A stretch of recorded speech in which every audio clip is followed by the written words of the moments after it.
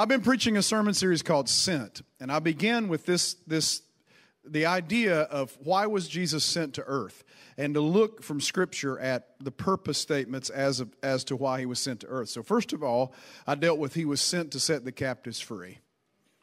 Luke chapter 4, verse 18, he was sent to heal the sick, cast out demons, to set the captives free. Number 2, he was sent to call sinners. I dealt with this last week. He was sent to call sinners, to call them to repentance, to call them to righteousness.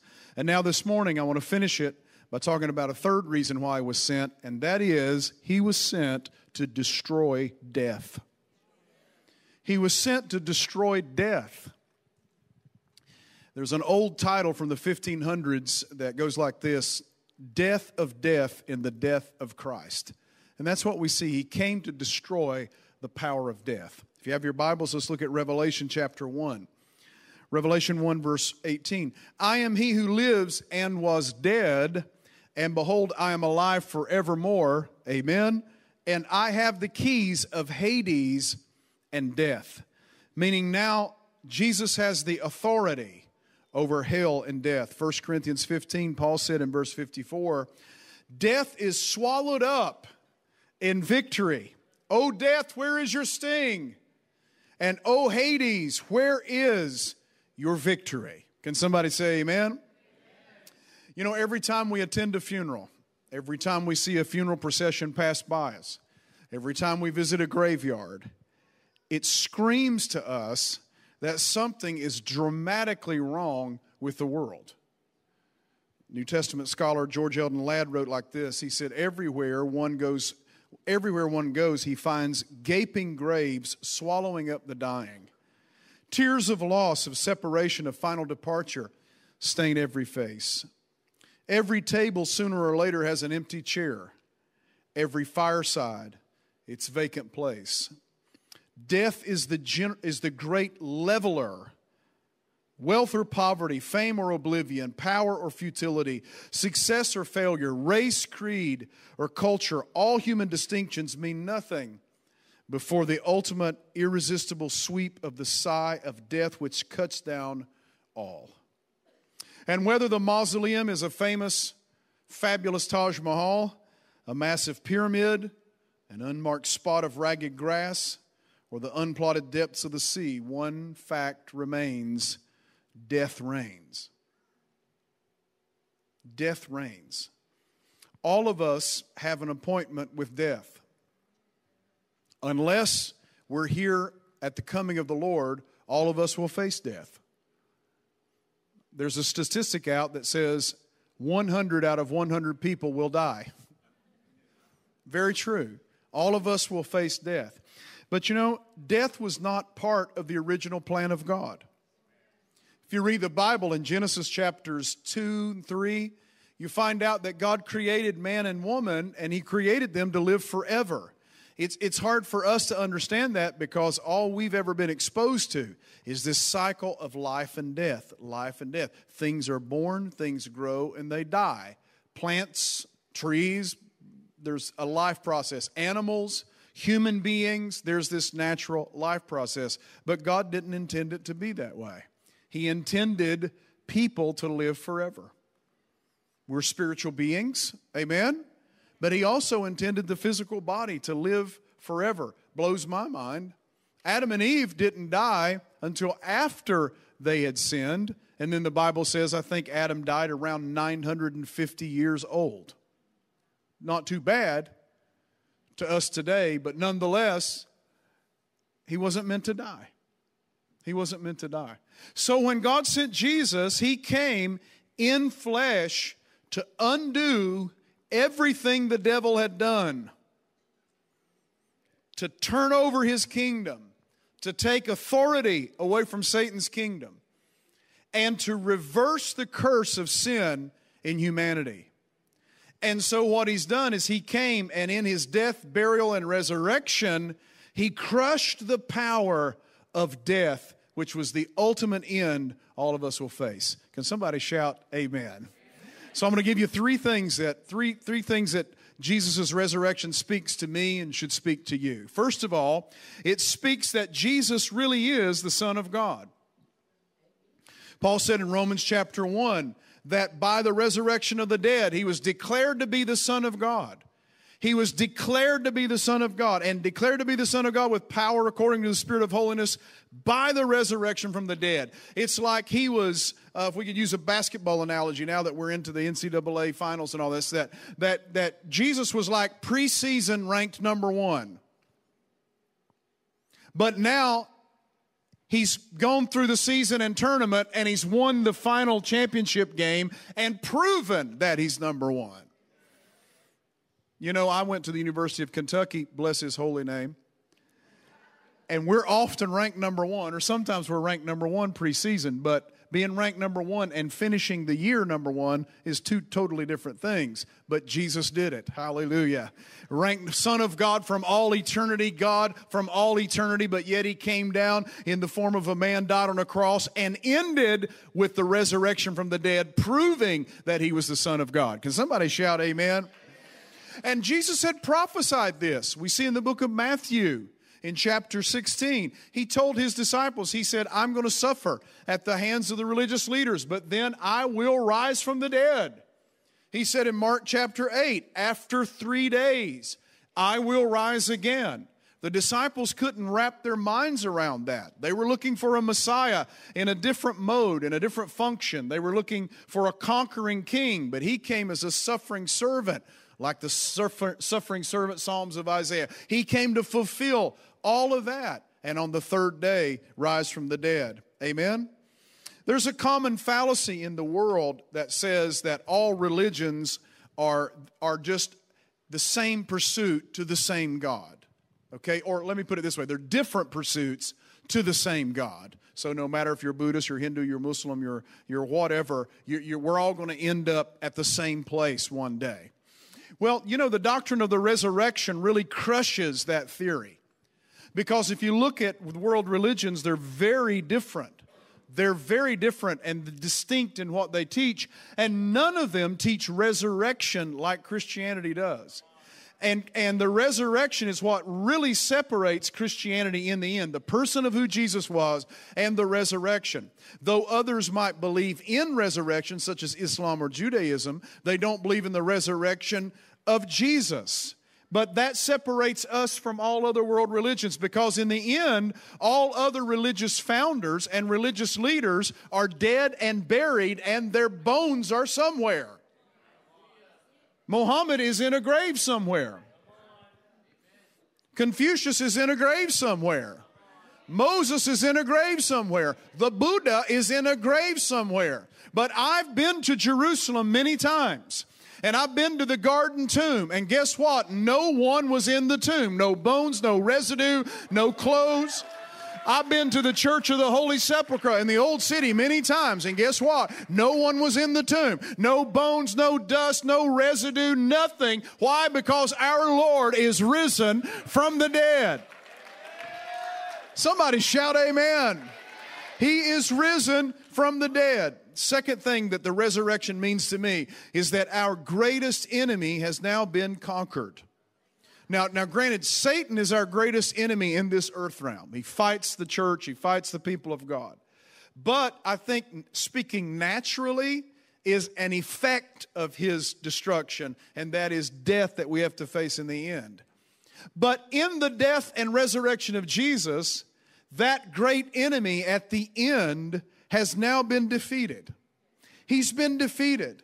Can somebody shout amen? Back to George Eldon Ladd, he said, the good news is this: death has been defeated. Our conqueror has been conquered. And in the face of the power of the kingdom of God in Christ, death was helpless. It could not hold him. Death has been defeated. Life and immortality have been brought to life. And the empty tomb in Jerusalem is proof of it. Hallelujah. So God had a plan that he would eventually conquer the consequence of sin. He would conquer death itself. No wonder I've been preaching this now for weeks. 1 John 3:8, that the Son of God was manifest, that he might destroy the works of the devil. And one of those works was pulling mankind into sin and eventually pulling him into death. And now that itself has been conquered. Hallelujah. No wonder Jesus told John in Revelation chapter 1, he said, I am he who lives and was dead, and now I am alive forevermore. Why? Because death couldn't hold him. Death has no more power on him. He's conquered it, and now he holds the keys and the authority in his hands. So what's that mean for you and I? Well, for you and I, it means our future is bright now. It means we have a great future. Look at your neighbor and say, your future is looking pretty good to me. Because if you're in Christ, your future is really bright right now.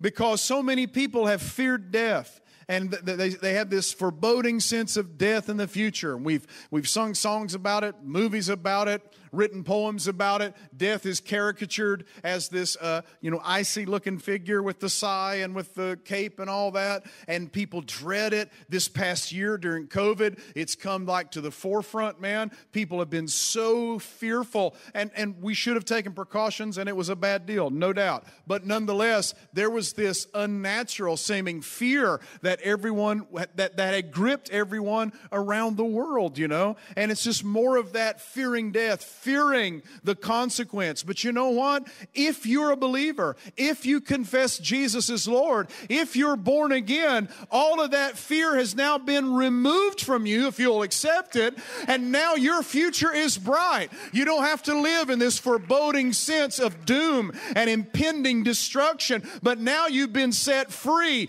Death has been conquered in your life. Now sin is under your feet. Now Jesus is your Lord. Now Satan should have no authority in your life because the risen one is living inside you.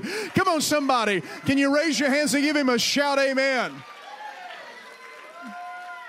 Okay, let me give you this. The penalty of death is removed. Paul said in 1 Corinthians 15, he said, death has been swallowed up in victory. Death has been swallowed up in victory. He was actually quoting Isaiah chapter 25, which says, the Lord God will wipe away tears from all faces and the rebuke of his people. Isaiah was saying there's a day coming when the rebuke, or it's also translated the penalty of sin, the consequence of sin. There's coming a day, Isaiah said, when God's going to wipe that away.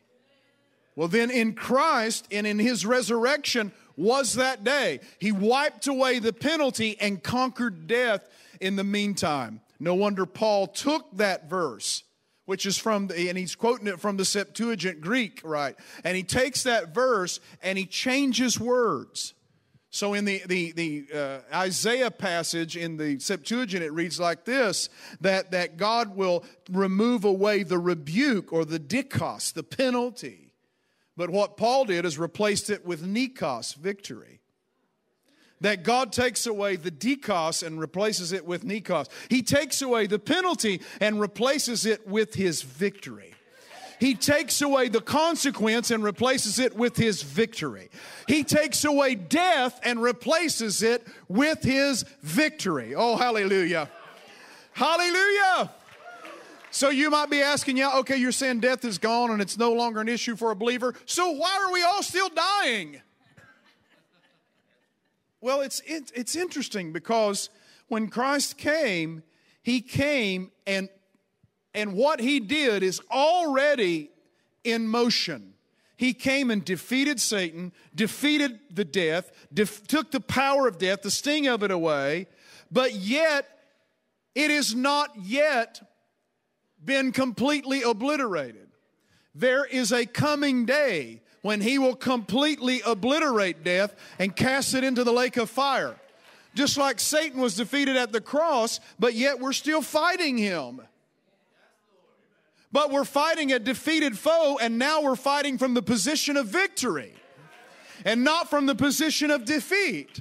But yet we haven't come to the day in history yet when he comes back and completely eliminates Satan and throws him into the lake of fire. But guess what? That day is coming. So right now we're still facing death. But there's coming a day in the future where there will be no more death. But for the believer, when you face death, now you're not facing it from the point of defeat. You're facing it from the point of victory. And when a saint of God goes home now, it's a shouting time. It's a party in heaven. I know we deal with the consequence and we deal with the sadness and the grief, but really it's a victory because one now has passed from death unto life, has passed from the time frame we're in over into eternity, has put it behind them, and I believe there's a shouting time in heaven when they go home. Somebody shout amen. So, you know, there's this idea that death comes and he's got his icy cold fingers and he comes and he takes people with him. And I just can't believe that's the way for the saint. Why? Because Jesus said there was a rich man, and the rich man was a greedy person, you know, and when he died, he went straight to hell. But he said there was a poor man, a poor beggar named Lazarus, who was righteous. And when he died, it didn't say death came and got him. It said the angels came and carried him into the presence of Abraham or into paradise.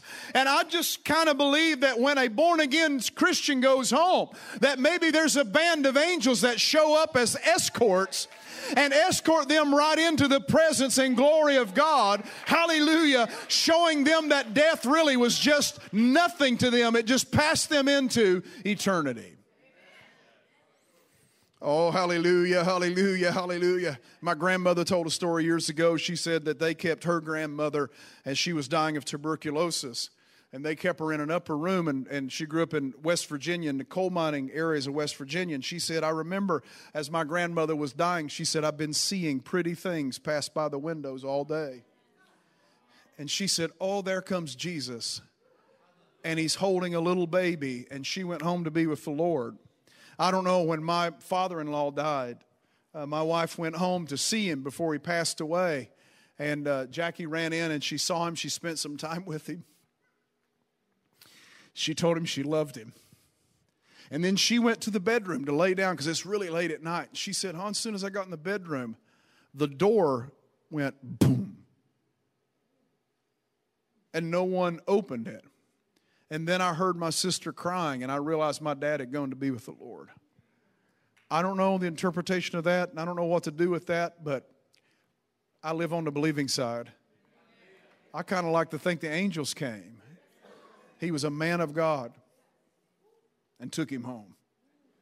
I've heard testimonies of people dying, and they were unrighteous people. They weren't saved, and they were screaming because their feet were on fire and asking someone to rescue them from their fate. And I've read the story of great people of God going home, and as they were dying, it was a party, it was a celebration happening. They're seeing Jesus, they're seeing saints of old, they're seeing streets of gold. Hallelujah. I don't know about you, I want to be on that side in the end and not the other side, don't you? I want to be on that side. So what's going to happen? Listen to this. Paul said this in 1 Corinthians 4. He said, for the Lord himself will descend from heaven with a shout, with the voice of an archangel, with the trumpet of God, and the dead in Christ will rise first. So God cares so much about this resurrection issue that I believe when a saint dies, they're with the Lord. Paul said to be absent from the body is to be present with the Lord. So I believe our spirit goes back to God. But God cares so much about this resurrection issue that he's not going to leave even this body alone. Whatever's left of this body, the dust, the bones, the teeth, the skull, he's coming back after it. And he's coming back and he's calling it out of the grave and changing it supernaturally. And then we're reunited with our spirit in heaven, so we'll forever live in a resurrected body, proving in the end, this is my idea, proving in the end that God has overturned and redeemed every single thing Satan did to mankind. God's saying, I'm not doing a half work. I'm not doing a three-quarter work. I'm coming in and I'm redeeming everything that the enemy has done to my people. Oh, hallelujah. So in the end, we're now joined with the saints of God. Death is conquered, and then it's thrown into the lake of fire forever. Hallelujah. And it's all said and done. Let's read it. Revelation chapter 20, verse 14. Then death and Hades were thrown into the lake of fire. The lake of fire is the second death. There's going to be a day when there's no more funeral homes, believe it or not. There's going to be a day where there's no more hospitals. There's going to be a day when we no longer have to wear masks. There's going to be a day when we no longer have diseases. There's going to be a day we're all free from this. We got the first fruits of it now. We hear it. We sense it. Victory has been signaled in the heavenlies. Christ has already overcome all the kingdom of the enemy. We're fighting skirmish warfare right now. You know, I've used this analogy a lot, and I'll use it again. One scholar named Gerhardus Voss said it like, talked about the already but not yet, and I want to use an analogy. The already, when Christ came, it was like D-Day in World War II. What happened on D-Day in World War II was the greatest amphibious landing known in the history of warfare. We landed with the Allies on the shores of Normandy, France, and it was basically saying it's all but over. Because when we landed, then the Allied forces started marching all the way to Berlin. But yet, victory wasn't celebrated until Japan was defeated, and then the troops came home, and there were celebrations on the street.